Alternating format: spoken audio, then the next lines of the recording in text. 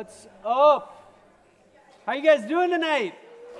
Hey, we come bearing gifts. Joel Ryder came with me from Iowa City. Joel, come on out. Joel's got some gifts. Who wants some gifts? Here's some gifts. There we go. Who doesn't want free stuff? Look at Iowa City has come with some gifts. There it is. Come on. Come on. Let's go.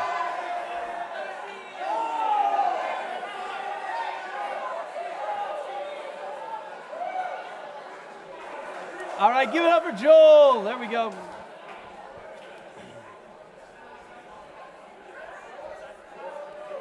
Who doesn't want free things? I mean, t-shirts, stickers,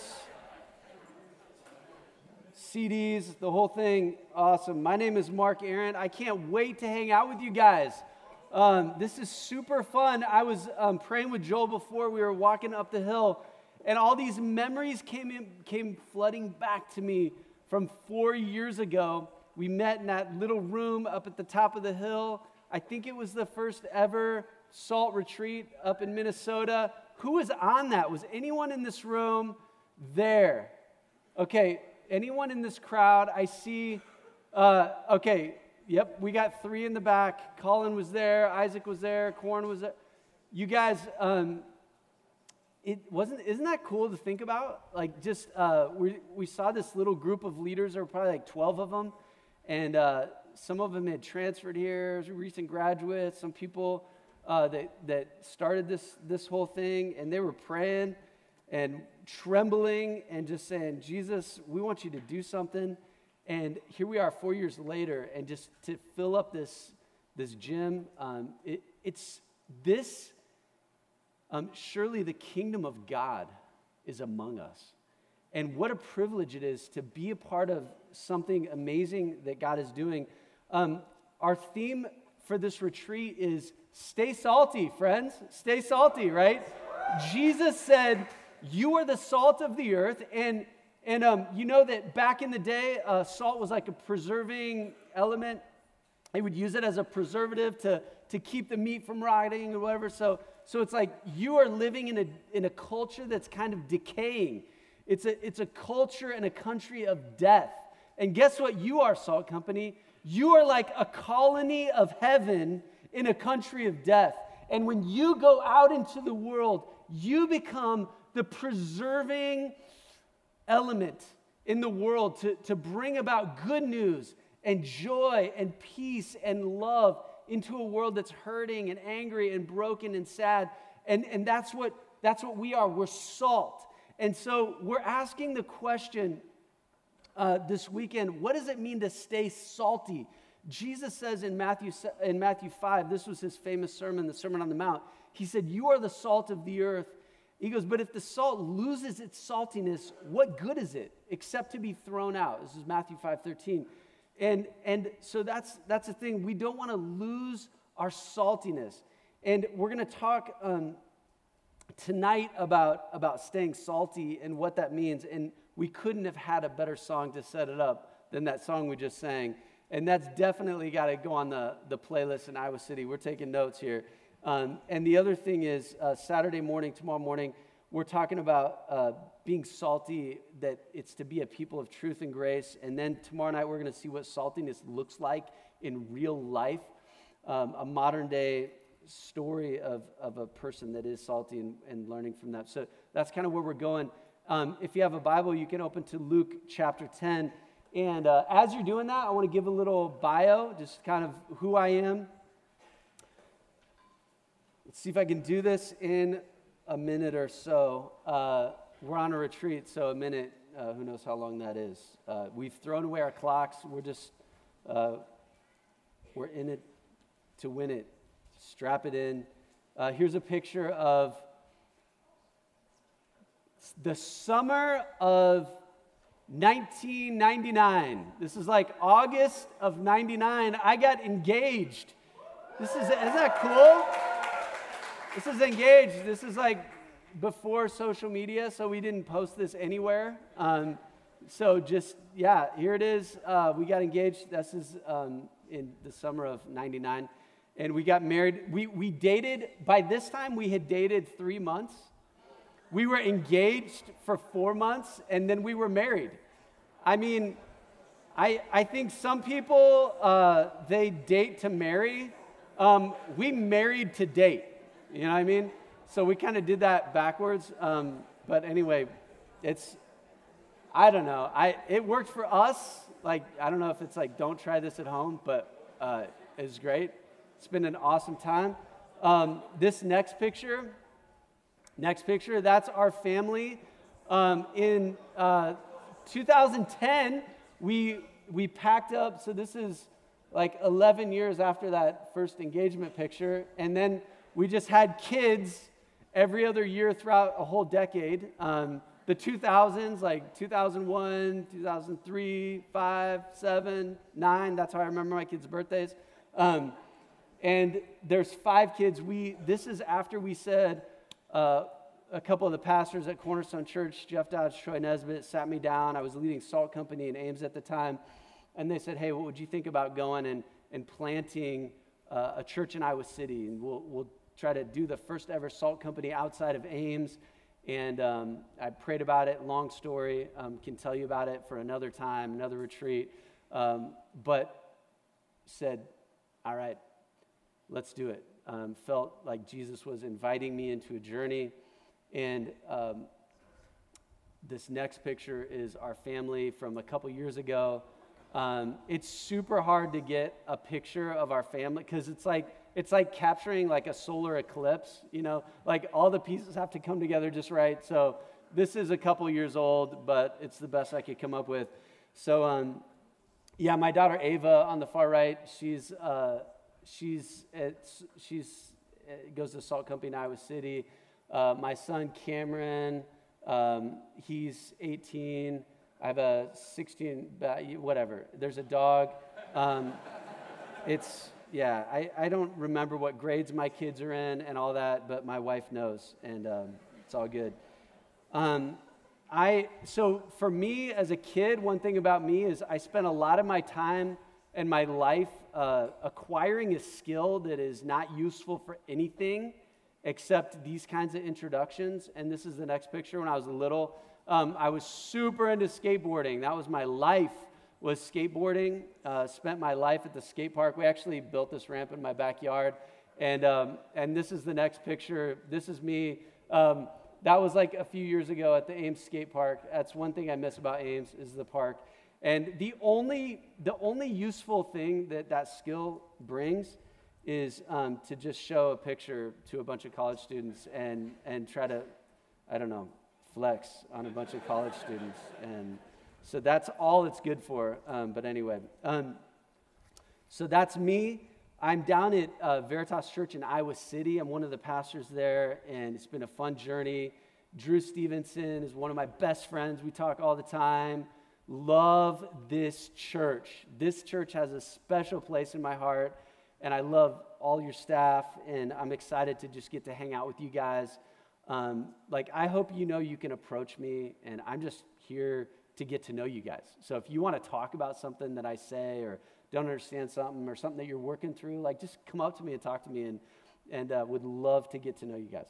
So, we're talking about staying salty, and we're in Luke 10. And this is a familiar passage. I want to read start out verses 1 through 3. Luke chapter 10. Also, if you're new to the Bible, don't feel bad about having to go to the beginning and look at in the table of contents. It lists the books there, and you'll find Luke in the New Testament. It's like one of the first books in the New Testament. The reason I'm sensitive to this, last night my kids were at youth group, or Wednesday night, and they came home and they're like, Dad, I felt really bad. There was a kid sitting next to me, and his Bible was still had the cellophane wrap around it, and he was too embarrassed to open it up when they told him to open the Bible because he didn't know where to go. And so really, there's no shame. And if you're new to this, table of contents, also, on your phone apps, it may be a little easier to find it. But we're in Luke chapter 10. This is one of the Gospels about Jesus' life. And it says, after this, the Lord appointed 72 others, and he sent them ahead of him in pairs to every town and place where he himself was about to go. He told them, "The harvest is abundant, but the workers are few. Therefore, pray to the Lord of the harvest to send out workers into his harvest. Now go, I am sending you out like lambs among wolves."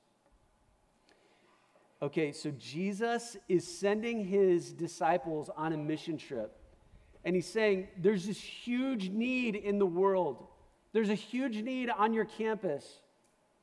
There's this massive harvest.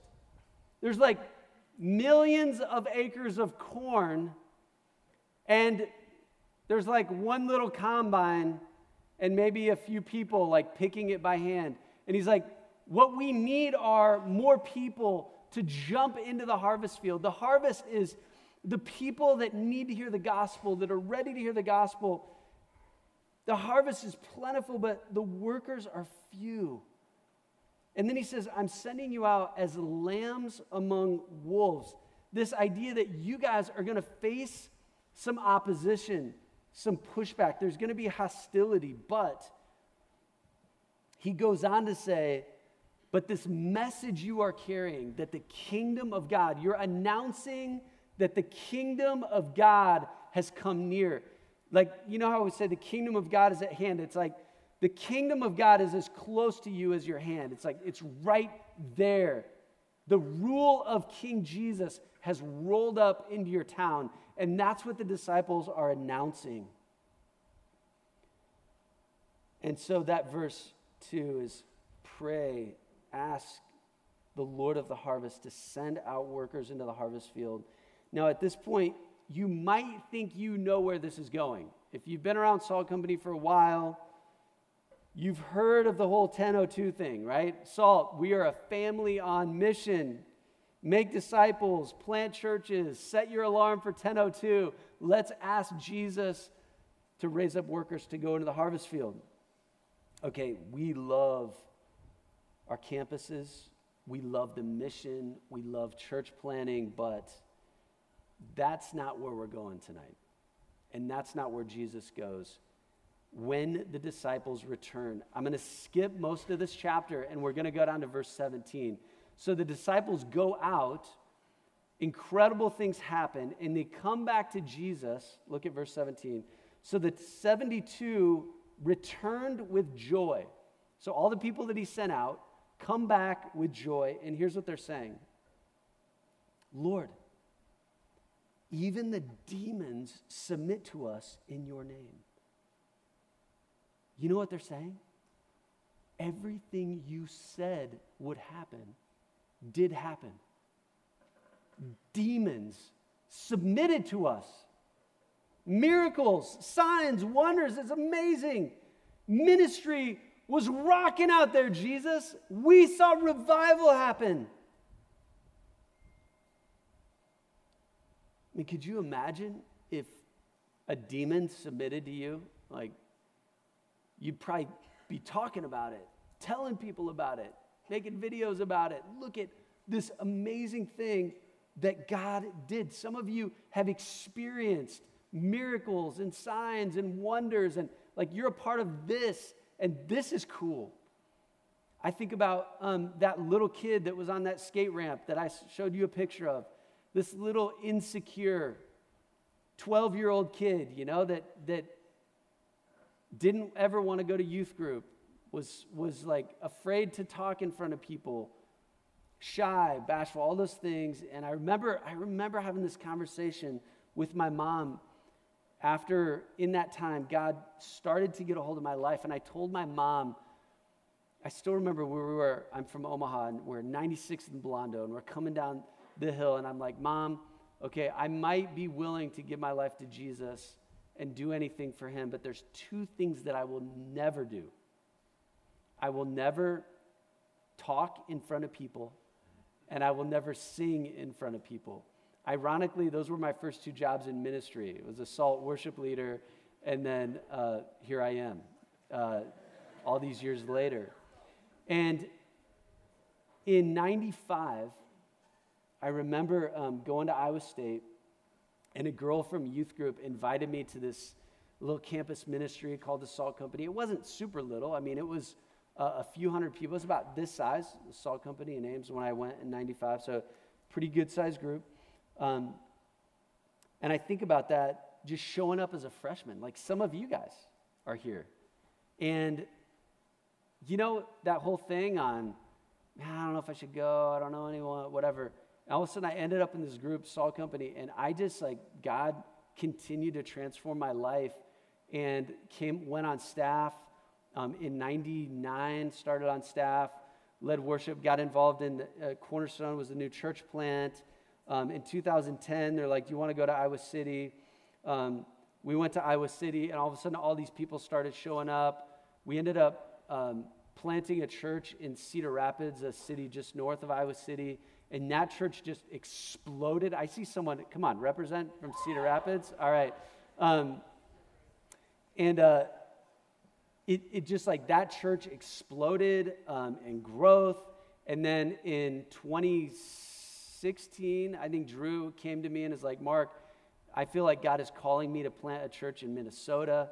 And so in 2017, Drew and the gang, Isaac and all the crew that came up to help plant Salt City Church, and a team went out at the same time to plant churches in China, and now that team is in Thailand and Taiwan. What I'm saying to you is, Jesus is doing this, and it's amazing to be a part of it. And it makes sense that the disciples would come back and be like, Jesus, do you see this? Jesus, do you see Salt Company up here in Minnesota? Do you see that people are coming to know Jesus? Miracles are happening. Lives are being transformed. And listen to what Jesus says. Verse 18. He said to them, I watched Satan fall from heaven like lightning. Okay. I don't know what you're talking about. Verse 19, look, I have given you authority to trample on snakes and scorpions and over all the power of the enemy. Nothing at all will harm you. Here's what I think Jesus is saying here. I think he's saying, hey, disciples, I get it. I get your excitement for seeing Satan destroyed. In fact, I think he's saying, hey, I was there when Satan was cast out of heaven. You think that was cool? I was there when it went down. And I have authority over Satan. And it is amazing when you see God exert his power over the evil forces in the world. But I think he's saying, don't be proud. Don't let your heart get proud. You saw some demons, I saw Satan. Don't let yourself get puffed up with spiritual pride. But also, he says, I've given you authority, verse 19. I think he's saying also, don't fear. That's good. But listen to what he says in verse 20, because this is amazing. However, Jesus says, don't rejoice that the spirits submit to you, but rejoice that your names are written in heaven. Wait, what? Wait a minute. Don't rejoice that the spirits submit to you. You're saying don't rejoice about all this amazing stuff that just happened? Your kingdom coming?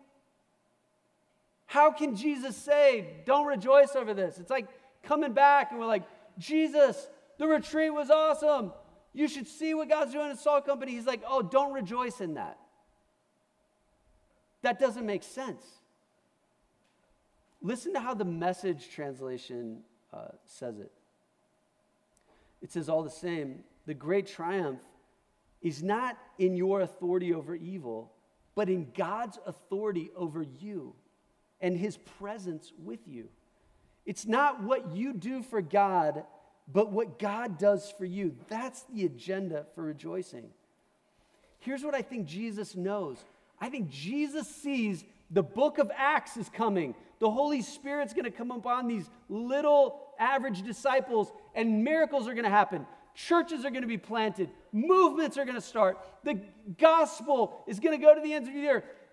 Gyms are going to be filled. Stadiums are going to be filled. And I think Jesus is preparing them for the success that's coming upon them. And what he's telling them is there's something far greater than ministry success. And all the things you'll do for God, there's something better than that. And here's the better thing. Your name is written in heaven. That's the miracle to rejoice in. Not seeing a lame, someone who can't walk, all of a sudden stand up and start jumping around. That's cool. But when that person's name gets written in heaven, that's the miracle. Your own salvation is the greatest of all the miracles you will ever experience in this life. Your name is written in the book of life. Revelation 21:27 says, only those written in the Lamb's book of life will enter heaven. Revelation 21:27. So the question tonight is, how do you get your name in this book? Romans 10:9 and 10. There's so many verses we could go to, but Romans 10:9 and 10 says, if you believe in your heart that Jesus is Lord, and you confess if you confess with your mouth Jesus is Lord, and you believe in your heart that God raised him from the dead, you will be saved. Okay? Salvation comes from confessing that Jesus Christ is your Lord and your Savior. And you believe in your heart that God raised Jesus from the dead. He died on the cross for your sins. He was buried in the tomb. He was raised on the third day. And you believe that. You will be saved. Ephesians 3:7, Paul, the Apostle Paul, is telling about his own testimony. He says, I became a servant of this gospel by the gift of God's grace given to me through the working of his power. I think if you were to ask Paul, how did you become a Christian? He's like, it's a miracle.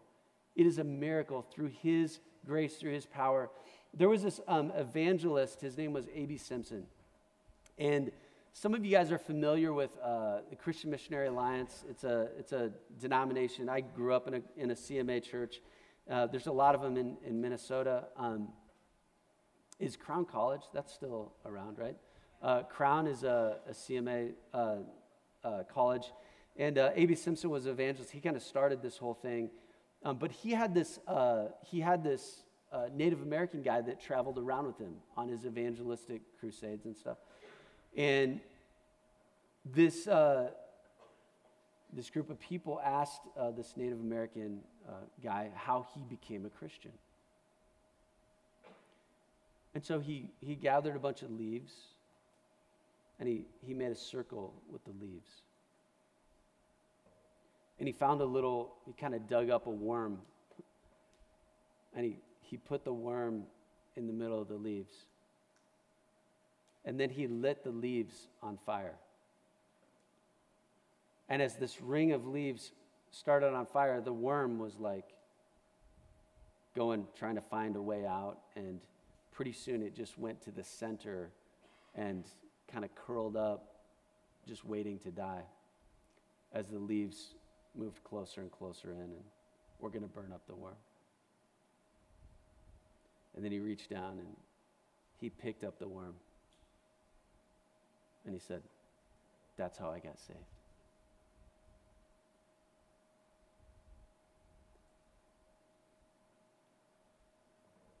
when somebody is saved by grace, it is such a miracle.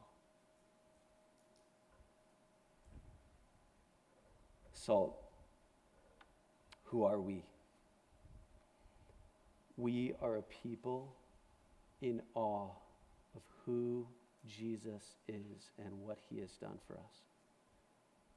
This gospel of grace that we are loved by God, we are a people that Jesus loves so much that he adopted and freed. We have an inheritance. So it's this statement that Jesus makes here, it's so subtle, but it's so important for us to remember verse 20. Don't rejoice that the spirits submit to you. Rejoice that your names are written in heaven. There are so many ways that we can lose sight of Jesus in our Christian walk. Remember the church in Galatia. Many of the letters in the New Testament are written to churches who are like wandering away from Jesus. Remember Galatia, they started off with the gospel, but then they're like, okay, we're saved by grace, but the discipleship thing, that's on us. And so they fell away from Jesus. What about the church in Ephesus? The church in Ephesus, they believed the right things, but they ended up losing their first love in Revelation 2. What about us? How could we lose the gospel? You know what I think the danger is for us? I think the danger for us, Salt Company, is that we forget the gospel in the middle of all this gospel success. In the middle of this growing movement that we are a part of called the Salt Company, Jesus is doing work. And here's my fear for us. My fear is that we've got all the stickers and swag and everything and the t-shirts and the hype videos and the promos and all the things, right? And we've got this kind of hype train that's left the station. It's like, I want to jump on the hype train, and here it goes, right? The Salt Company hype train. What I'm telling you, don't get on the hype train. This is not about Salt Company. Some of you are going to go, I just got a text before this on WhatsApp. My friend Wenard Chibale, he texted a picture of his church. He's like, this is Chisomo, the church Chisomo, that nobody will ever know about in Zambia, somewhere deep in the bush of Zambia, Chisomo Church. They don't know about Salt Company. They don't care about Salt Company, right? Some of you guys are going to go, you're going to graduate, and you're going to be a part of a church like serving Jesus in a small town with a group of people that love Jesus, and they don't know what Salt Company is, right? And that's awesome. Because this whole thing, it's not about the ministry's success and the hype. What we want for you is John 17:3. This is eternal life, that they may know you, the only true God, and Jesus Christ, whom you have sent. This is what it means to be salt. It's to know Jesus Christ and to rejoice that he knows you and your name is written in heaven. And you are not going to be one of those people in Matthew 7 that shows up and he says, depart from me, I never knew you. No, eternal life is that you know Jesus. That's what we are hyped about. Not this great movement on university campuses, which is awesome. We love planting the next church. But you guys know what I'm talking about. And this quote was helpful for me. It was before I went to Morocco, my sophomore year of college, and we had to read this book, Let the Nations Be Glad, by John Piper, and this paragraph was like a Copernican revolution in my mind. Listen to this. Here it is. Missions. I wish I could say it like Piper, because revival would break out if I could just do it like him. Missions is not the ultimate goal of the church. Worship is. Missions exists because worship doesn't. Worship is ultimate, not missions, because God is ultimate, not man. When this age is over and the countless millions of the redeemed fall on their faces before the throne of God, missions will be no more. It is a temporary necessity, but worship abides forever. Evangelism, missions, church planning, those things will be no more in heaven, but worship, Jesus Christ, that's forever. I remember being a part of the staff meeting when Troy Nesbitt, he kind of started the whole SALT Network thing, just an amazing guy. He came back from this mission trip to Albania, and he was with these Albanian pastors, and all their alarms went off at 10:02, and he's like, what's going on? They said, this is a reminder to pray at 10:02, the Luke 10:2 prayer that God would raise up workers. And so he came back and was like, hey, let's start setting our alarms. And, it kind of became a thing. And here's what I want to say. The 10:02 alarm is great. I think keep your alarm set for 10:02 and pray that God would do work among the nations. But I think that the 10:02 alarm is good, but the 10:20 alarm might be better. Remember the 10:20 alarm? That's the one where he says, however, don't rejoice that the Spirit submit to you. Rejoice that your names are written in heaven. The 10:02 alarm wakes us up to our mission, what we're supposed to be doing. But the 10:20 alarm wakes us up to worship. 10:02 reminds you what to do, which is good. But the 10:20 alarm reminds you of who you are. Salt, who are we? We are a people saved by Jesus Christ. It's who you are in God, not all the great things you will do for God. I want to just close with kind of this picture that has helped me understand in visual form of what I'm talking about. And kind of this is one way of looking at the gospel here as we close. So I want you to think about this. Galatians 2:16, we sang about it in that song, and I hope we're going to do that song again about my name is registered in heaven. That song is exactly like this talk in song form. It's amazing. So well done, Isaac. Well done, Nate, the whole team. Okay. I hope we're going to sing that again. But Galatians 2:16, and in that song, I think it talks about like I'm justified. Galatians 2:16 says, we know that a person is not justified by works of the law, but by faith in Jesus Christ. So here's the thing. If you're here tonight and you decide tonight to say, I want in on this. Like, I want my name written in the book of Lamb's Book of Life. I don't know if it is. Tonight, you can settle that. You can get saved tonight, and that'll be awesome. Once you give your life to Jesus Christ, receive his grace, there's nothing left for you to do. You're good. Like, you and God are good. And that's great news, right? So this is how I picture that. So this is a picture of me up here on the screen.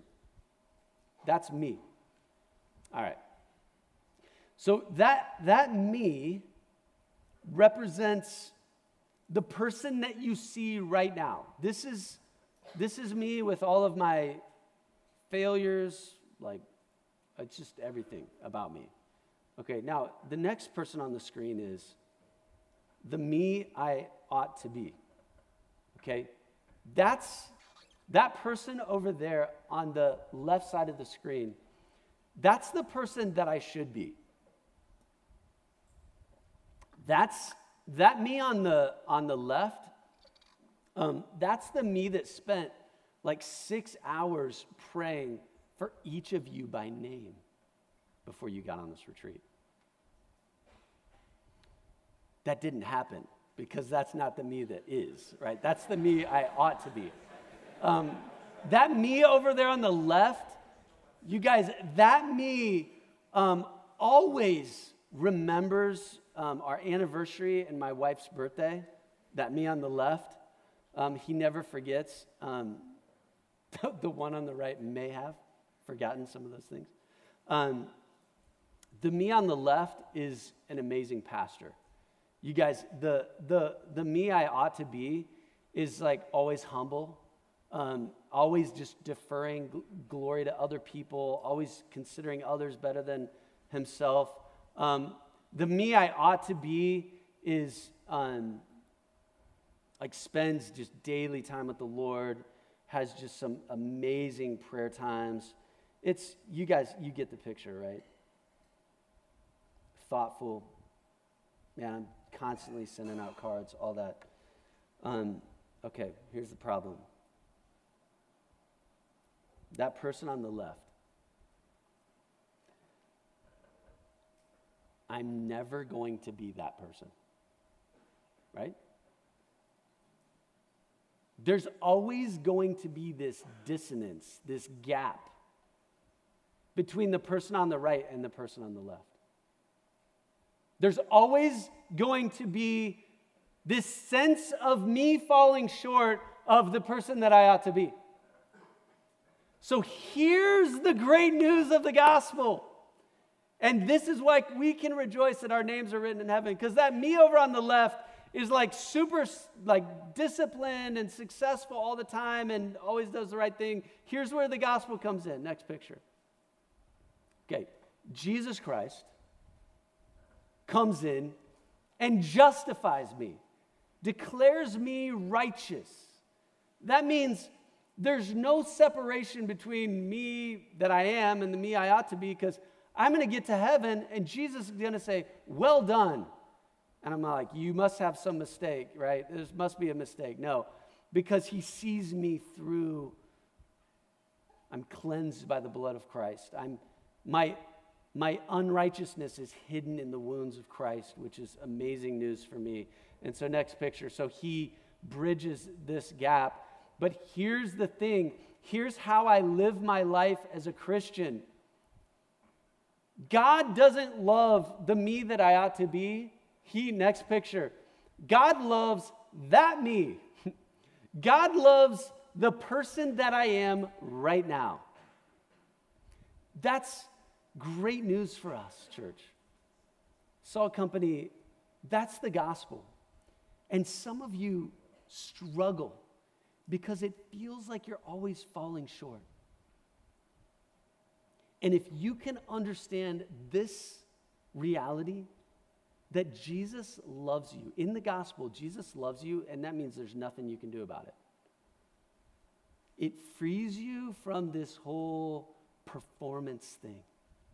It frees you from this whole, I have to matter, I have to be successful, I have to prove my worth. And you can accept the fact that Jesus loves you where you are and not where you should be.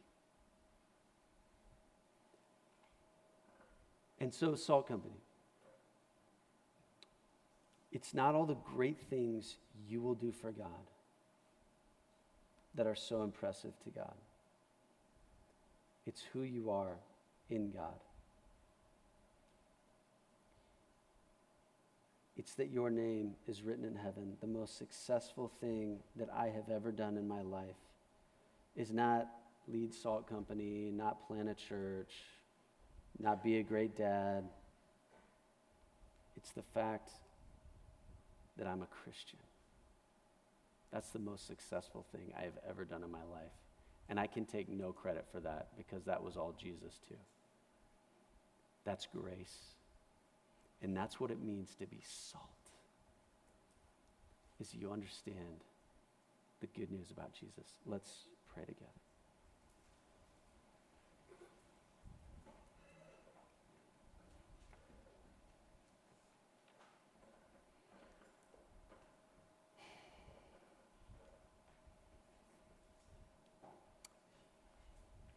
Jesus,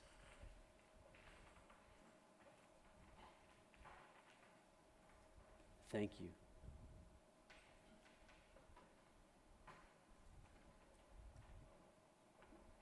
Thank you for the gift of salvation.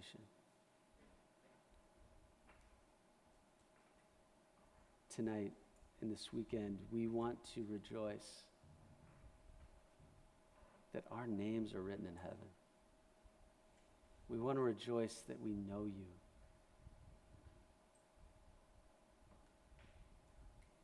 Lord, I thank you for this miraculous thing that you're doing in Salt Company here and in Salt Companies around this nation.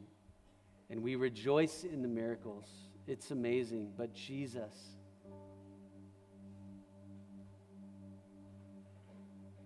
help us to never lose sight of the greatest of all the miracles, that we know you, that we've been saved by grace. And Lord, if there's anyone here tonight that is unsure of where they're going to spend eternity, they're unsure about whether or not they've ever made the decision to transfer their trust to you, to turn away from themselves and their own sin and ambitions. And Lord, that tonight you would seek them and find them and just bring them to the cross. As we worship, we just want to invite you to come. Jesus is welcoming you to come, inviting you to come. Here's the thing, let Jesus find you right now. Let him find you. Let's come to him.